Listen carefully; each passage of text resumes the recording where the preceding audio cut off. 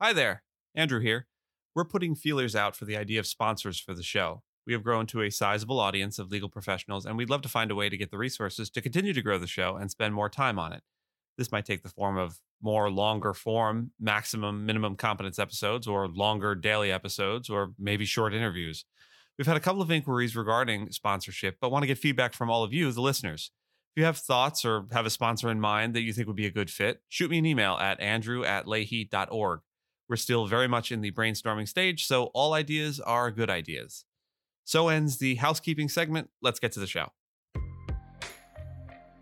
Hello and welcome to the Minimum Competence episode for Friday, March 24th, 2023. I'm your host for today, Andrew Leahy, a tax and technology attorney from New Jersey. In today's episode, we have the Manhattan DA accusing Trump of lying about his upcoming arrest, more crypto-related trouble for Justin Sun, a new Utah social media law, and the TikTok CEO in the hot seat. Let's limp across the finish line of the week with today's legal news. Manhattan prosecutors have accused former President Donald Trump of misleading people to expect his arrest this week and prompting Republican Congress members to interfere with the investigation into his hush money payment to porn star Stormy Daniels. On Saturday, Trump claimed that he would be arrested on Tuesday in the Manhattan District Attorney's probe. On Monday, three Republican committee chairmen accused District Attorney Alvin Bragg of abusing his prosecutorial authority and sought communications, documents, and testimony from him. As of Wednesday, the grand jury hearing evidence in the Stormy Daniels case had yet to issue an indictment, and on Thursday, Bragg's office confirmed that it was investigating allegations that Trump engaged in violations of New York state penal law. If indicted, Trump would be the first U.S. president to face criminal charges. Trump faces federal investigations stemming from his handling of government documents after leaving the White House, alleged attempts to overturn his 2020 election defeat, and a state-level probe in Georgia into whether he unlawfully sought to reverse the 2020 election results there. Trump has denied the allegations and called the investigations politically motivated. It's Friday, so let's take a fun little digression into the arrests of presidents of yore. In an oft-retold but perhaps apocryphal tale, in 1872, President Ulysses S. Grant was arrested for speeding in his horse-drawn carriage. He was nicked at the corner of 13th and M Streets in Washington, D.C. by a Civil War veteran policeman named William H. West. Grant was known for his excellent horsemanship and loved to drive a pair of spirited animals. The president apologized and left on the first occasion, but was caught again the next day. West placed him under arrest, and he was ordered to pay $20. A trial was held the next day, with heavy fines and a scathing rebuke issued against numerous speeding drivers. However, Grant didn't show up. Trump will probably not be able to get out of this one quite so easily, but if history is any guide, he won't be seeing the inside of a jail cell anytime soon.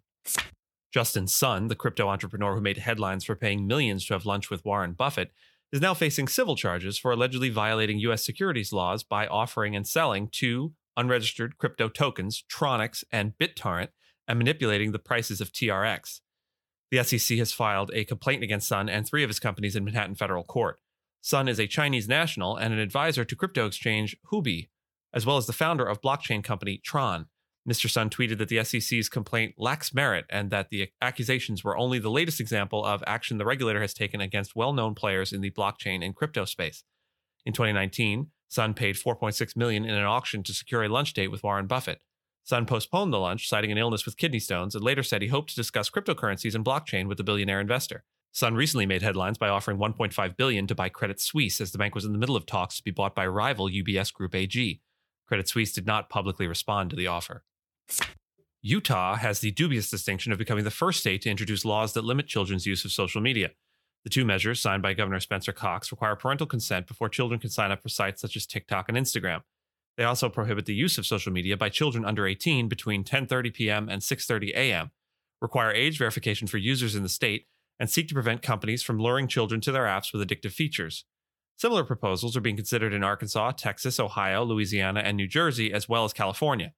Social media companies will likely have to design new features to comply with parts of the law. However, it remains unclear how the regulations will be enforced. Children's advocacy groups have generally welcomed the law, while tech industry lobbyists have criticized it as unconstitutional, citing the infringement of First Amendment rights. Mr. Chu, does TikTok access the home Wi-Fi network? Only if the user turns on the Wi-Fi. I'm sorry, I may not understand the So if I have question. TikTok app on my phone and my phone is on my home Wi-Fi network, does TikTok access that network? It will have to access the network to get connections to the internet, if that's the question. Is it possible then that it could access other devices on that home Wi-Fi network? Congressman, we do not do anything that is beyond any industry norms. I believe the answer to your question is no. It could be technical. Let me get back to you. U.S. lawmakers grilled TikTok CEO Xiaozi Chu over concerns about the app's influence on Americans and possible Chinese interference. The questions were mostly of a grandstanding variety, and those that were directed at specific issues tended, as the previously played clip indicates, to miss the point. Chu repeatedly denied connections with the Chinese Communist Party and stated that TikTok has taken necessary steps to ensure the safety of American users.